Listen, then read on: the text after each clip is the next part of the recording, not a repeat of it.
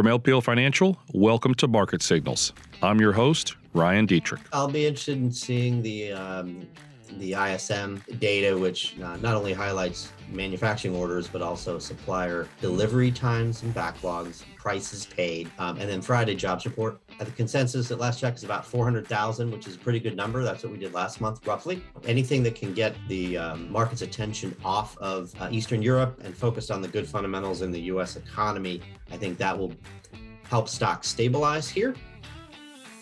Hi, everybody. Welcome to the latest edition of the LPL Market Signals podcast. Ryan and Jeff here. Now, clearly, we have a lot of very, very serious things to discuss with what's going on in the Ukraine and Russia and geopolitically. But we're going to start off with a little fun, then we're going to get very serious. Jeff, you went to Florida last week. We've got a playful view. We think of you live playing in the on the beach there on the YouTube channel for those people who want to look at that. But how was your trip to Florida, Jeff, before we get serious? Oh, what a flattering picture. Yeah, I know. Is that a guava? I'm not sure. I did have a really nice vacation. I mean, to go from near zero temperatures and a snowstorm to 80 and sunny every day, can't beat that. But yeah, our minds are with those in Ukraine. What a heartbreaking story. Inspirational resistance, certainly, from not just the Ukrainian military, but the civilians as well. So we're thinking about those folks, and that's kind of dominating our psyches these days. But it was nice to get away. I hadn't really gotten away for vacation in quite some time. Last question: you went to Sanibel Island. Did you get to try Grandma Dot's grouper sandwich, or what was your favorite food down there? And then we'll get serious. I lobbied the family for that every day, but nobody else eats seafood. Oh man. And so, that menu outside of seafood isn't that great. And, just my kids just wanted to go to the pool. We did a lot of pool time, introduced my 12-year-old to pina coladas, the virgin variety, but she liked that a lot. So just sitting by the pool a lot, going to the beach a lot. Sanibel, the Lighthouse Beach in Sanibel is really nice. So, that was really what we did most of the time. The eating was kind of secondary, I guess. Well, good thing I'm not in your family, because one thing my family always gets upset about me, I think I plan everything around eating. But well, I'm glad you're back. And I did make half a joke 2 weeks ago that if everything goes crazy, I'm blaming you for being on vacation. And things kind of went crazy last week. That's what we're going to talk about this week in the LPL Market Signals podcast. War in Eastern Europe, right? Things have really, really taken a turn since the last time we did this podcast. Obviously, Jeff and I are going to discuss kind of the latest in the issues. And honestly, by the time people listen to this, let's be real, things are different, right? News is swirling so very quickly. We'll kind of give our 2 cents on how we see things playing out over there, what it potentially means for the economy and the stock markets. Going to take a look at March seasonality. Historically, March has been a decent month, but this year is anything but normal.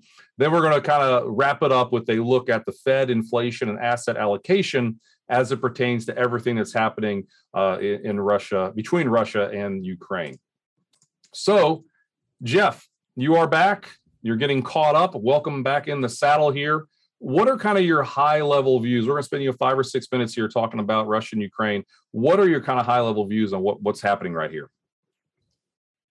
Yeah, no doubt it's scary for all of us. I think the most important thing for investors to keep in mind is that the stocks follow the economy and corporate profits. And so while this is disruptive right now, and it will be certainly, unfortunately, for a little bit longer, it appears. On the other side, we've got pretty good economic and market fundamentals to look forward to. One of the advantages that individual investors have in situations like that, and I think, I'm not sure if you put the slide in of all the geopolitical events, and we can certainly look at all of those, and those are encouraging too, to see how stocks handled previous geopolitical threats. But what's the advantage that individual investors have is that they can be long-term, right? They can wait these things out. We don't have to report quarterly returns like a mutual fund portfolio manager might have to do. So, we think we just had an investment committee meeting yesterday, and nobody on the team suggested de-risking at this point. In fact, it's pretty easy to be more positive on stocks, I think, right now than maybe we were, at the recent highs when we hadn't had a pullback for so long.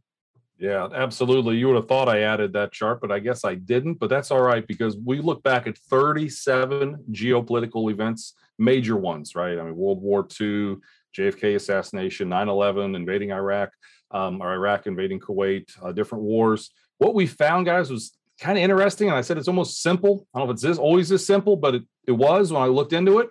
A year after these major geopolitical events, if the economy is not already in a recession or about to go into a recession, 1 year later, S&P's up 11% on average. If you're in a recession or about to go in a recession, S&P's down about 11% on average. So again, we'll talk about the economy throughout this, but our base case at LPL Research is just like Jeff said in our committee meeting yesterday. We don't see a recession this year. We see some strength coming on, and as things continue to open up, consumer spending was just up 2.1% last month, way better than expected. Retail sales up 3.8%. We can go over and over. The consumer continues to be out there and growing and spending, and that's 70% of the economy. So the idea that we're going to have a recession this year is very slim. So again, could this be an opportunity? Now, Jeff, one chart I did share, and we've got it on the screen here, at least on the YouTube channel. We took a look at all the different market corrections that were between 10 and 15%. Remember, this recent correction on the S&P was right about 12%. Now, this is closing basis. We were down, close to 15% intraday. So good size correction. Sure enough, when we look back at all these since 1980, the returns 1 year later over 20% on average, higher 92% of the time. I think it's 12 out of 13 times you're higher a year later. No one knows when the market's about to bottom. All right, we could be pretty close. I mean, I think we're getting, we're trying to carve out a bottom here. So there could be a little more weakness. But again, when you're in this range of between 10 and 15% corrections, there can be extremely strong price performance going out a year. So again, we're not ignoring the worries and concerns that are there. We started this year obviously worried about a more hawkish Fed. We'll talk about that here near the end, and clearly move to geopolitical events and concerns. But if you're not in a recession, things tend to do fairly well. Now, Jeff, one other comment for me, and I'll let you talk about this one. The idea of a bear market, we've had them before. We're going to have them again, right? And you can have them without a recession. Here's the catch. Now, bear market's a 20% peak to trough correction. We've had one bear market in the last 50 years that wasn't around a recession. That was 1987. All right. So again, could stocks go a little lower from here? Sure. I mean, absolutely could. But Jeff, kind of talk to me about, as the equity strategist on the team, what you think about stocks here and now. Are we getting close to a low? And the idea, if we don't have a recession, maybe this is a good buying opportunity, right? Take it away. Oh, sure.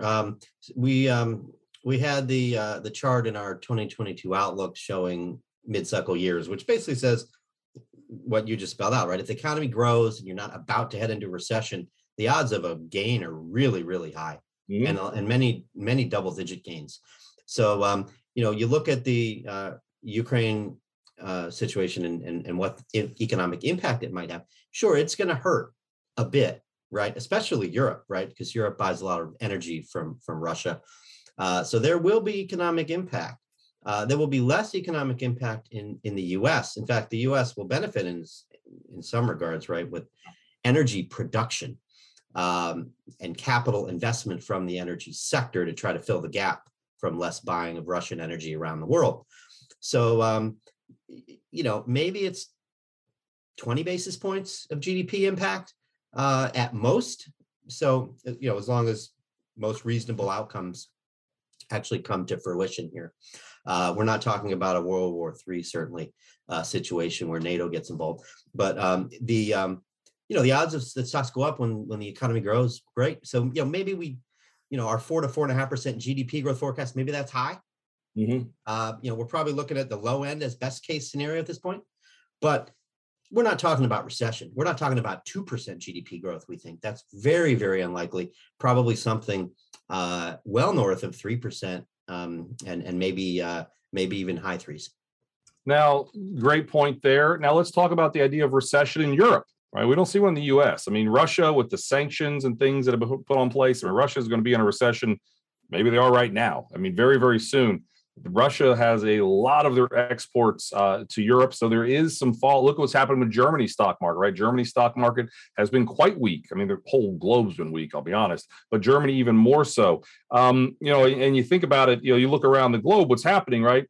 Companies like BP, UPS, FedEx, a lot of others are starting to just totally say, we're not doing anything in Russia anymore. If we had any investments, we're going to start to sell them.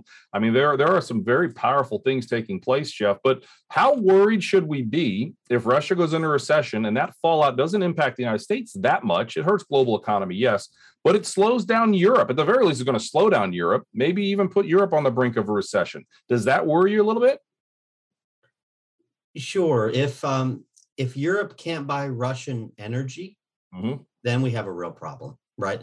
Depending on how you measure it, somewhere between a quarter and a third of Europe's energy needs are Russia-based, Russia-sourced. So that is a concern, no doubt. The world will scramble to try to fill that gap as much as possible. Maybe Iranian oil fills part of that gap. We'll see. But yeah, that's a challenge. And so some people think Germany is about to head into recession. This is, we were starting to get more interested in investing in Europe. Now, we're thinking that, going the other way, right? Europe is clearly where the most risk is. The US is in a more favorable position, not being a big trader with Russia anyway, and not being reliant on Russian energy a little bit, but very, very little Russian energy ends up in the US.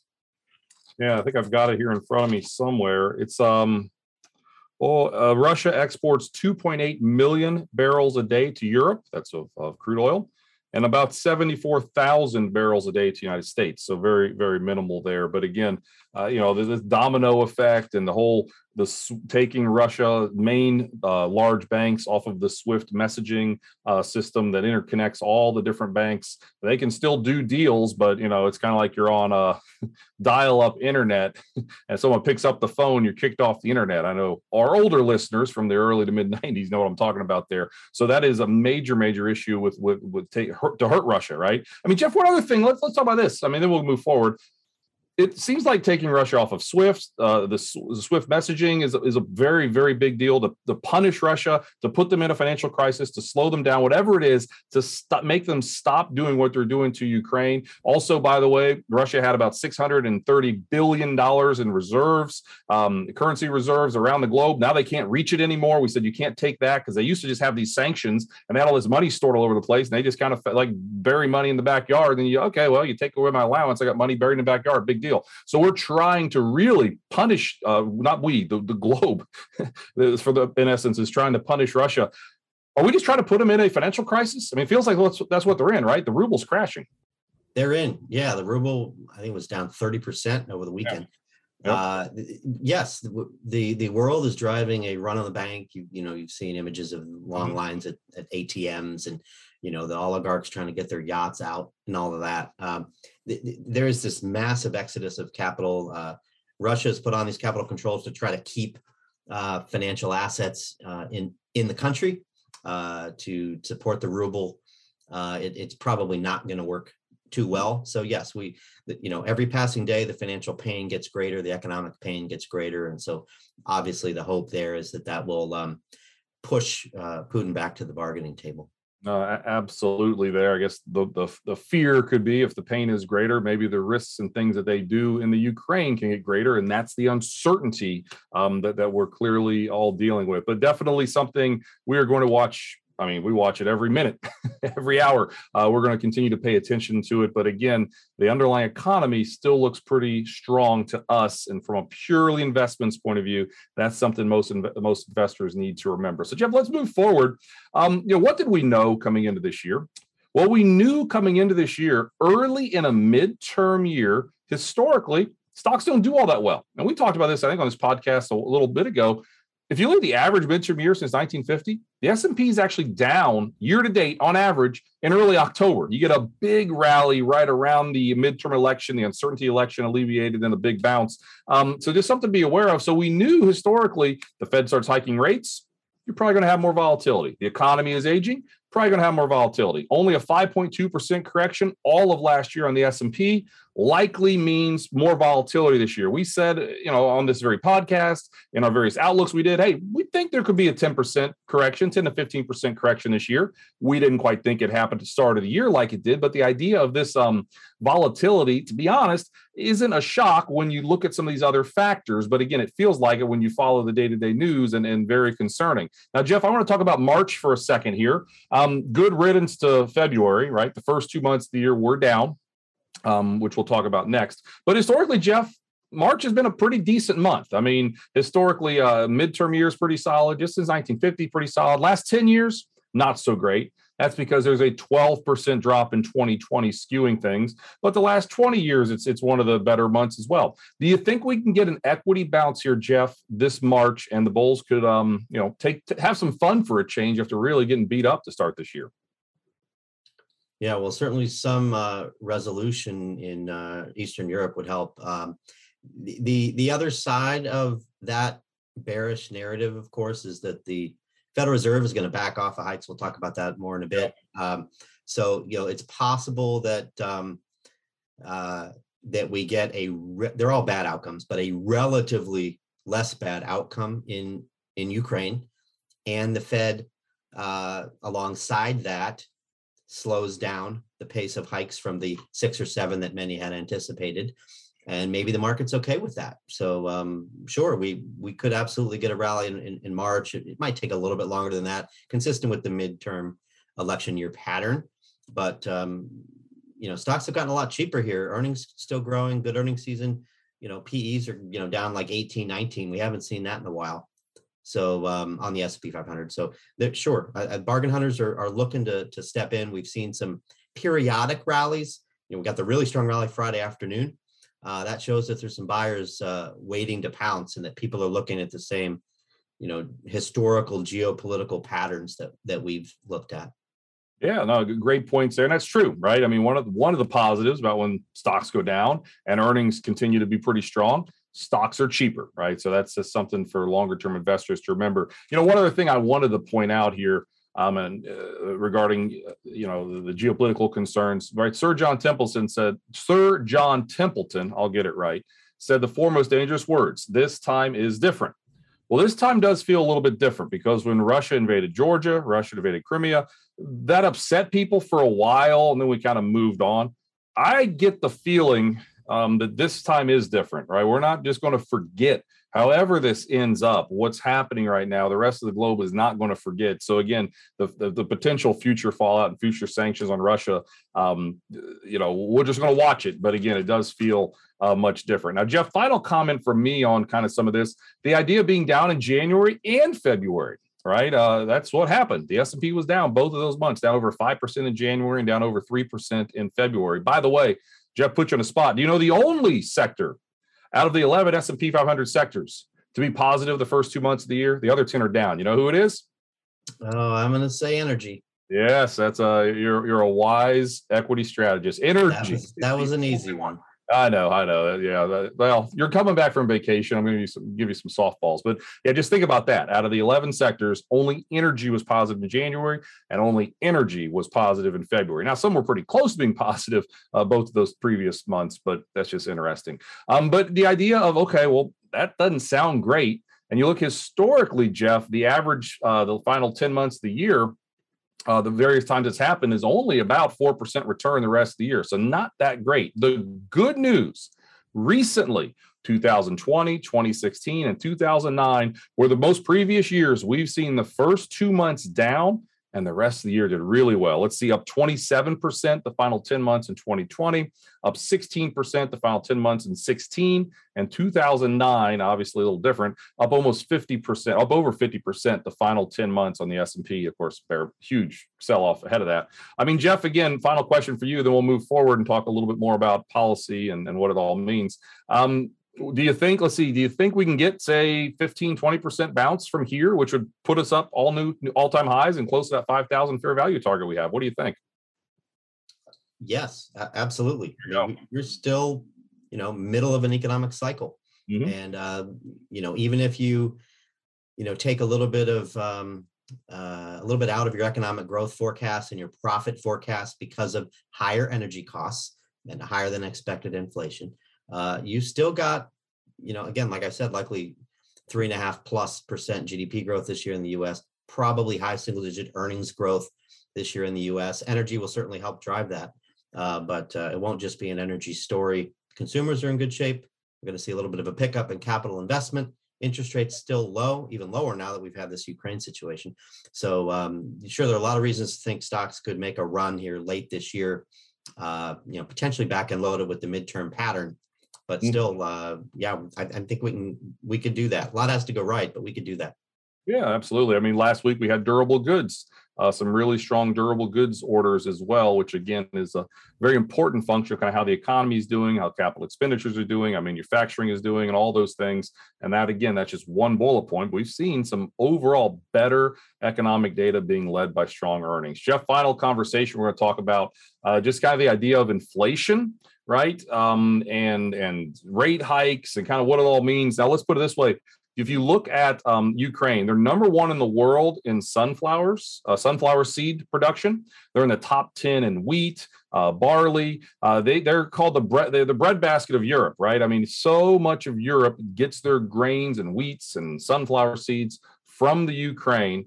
Clearly, with what's going on, wars are inflationary by nature, but this one sure feels even more inflationary due to what's going on and how Europe needs so much of what the Ukraine produces. And now they're going to stop producing it because they've got to defend their country from an invader. So they're not going to be worried about their sunflower seeds right now. How worried should we be, Jeff, about inflation? Already is a big deal. Now it's just going to even get higher, at least in Europe, right? What's your take? Sure. Yeah, this is it. There's never a good time for war, and especially in this case with what's happening with Ukraine. But now is especially bad economically because you have the high inflation on top of high inflation, right? WTI crude oil in the U.S. is over $100 last check now. So we're putting a strain on the world that hurts emerging market countries more.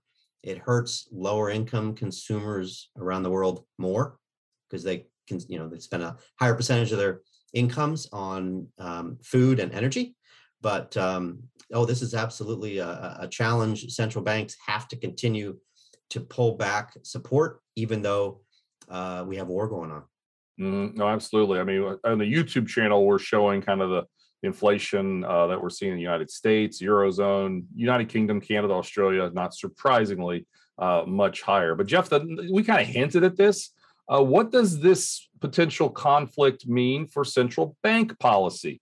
On this very podcast, maybe 4 weeks ago, we talked about the idea of a 50 basis point cut. There was a 95, even higher % chance, according to the Fed Fund futures, of a 50 basis point hike. I don't know if I said the word cut a second ago. If I did, I'm sorry. 50 basis point hike this coming March. You and I both said, we're not economists. Sometimes we play one on TV, but we're not buying that. Now it's like, as of this morning, a 2% chance of a 50 basis point hike. So clearly the geopolitical concerns have kind of pulled that back. What's your take on Fed policy here and even global policy? We've got a bunch of central banks kicking it off, I think, with the ECB, I think next week, I believe, on what could happen this March with all the central bank talk. Yeah, it's a huge month for global central banks, which we wrote about in the weekly market commentary this week. Lawrence Gillum, our fixed income strategist, took the lead on that, did a great job. What was really interesting about that piece is, well, you're seeing it on the chart here for those watching.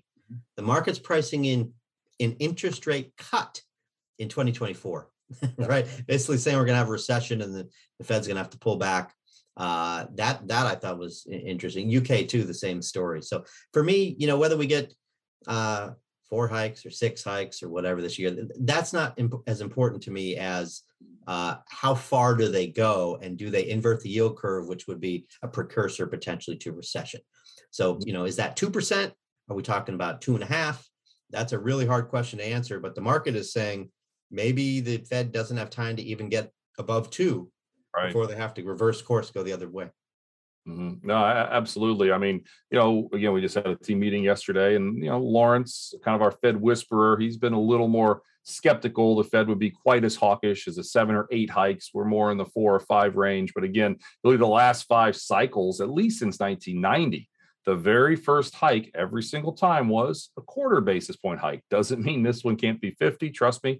But again, it just kind of seems like slow and steady. But the bottom line, like you said, Jeff, we know more interest rate hikes are coming, and it's the question of how far and how high is the Fed willing to go. And honestly, I'm anxious to hear, what. Well, by the way, tonight we have the State of the Union, right? Our president, State of the Union. So what will President Biden have to say about inflation and about geopolitical concerns and all of those things? But more specifically, what I was getting at is what the Fed will have to say about the geopolitical concerns, and could that potentially change some of the hawkish nature of their comments? It feels that way. The last week we've seen that, right? Some of the expectations have pulled back.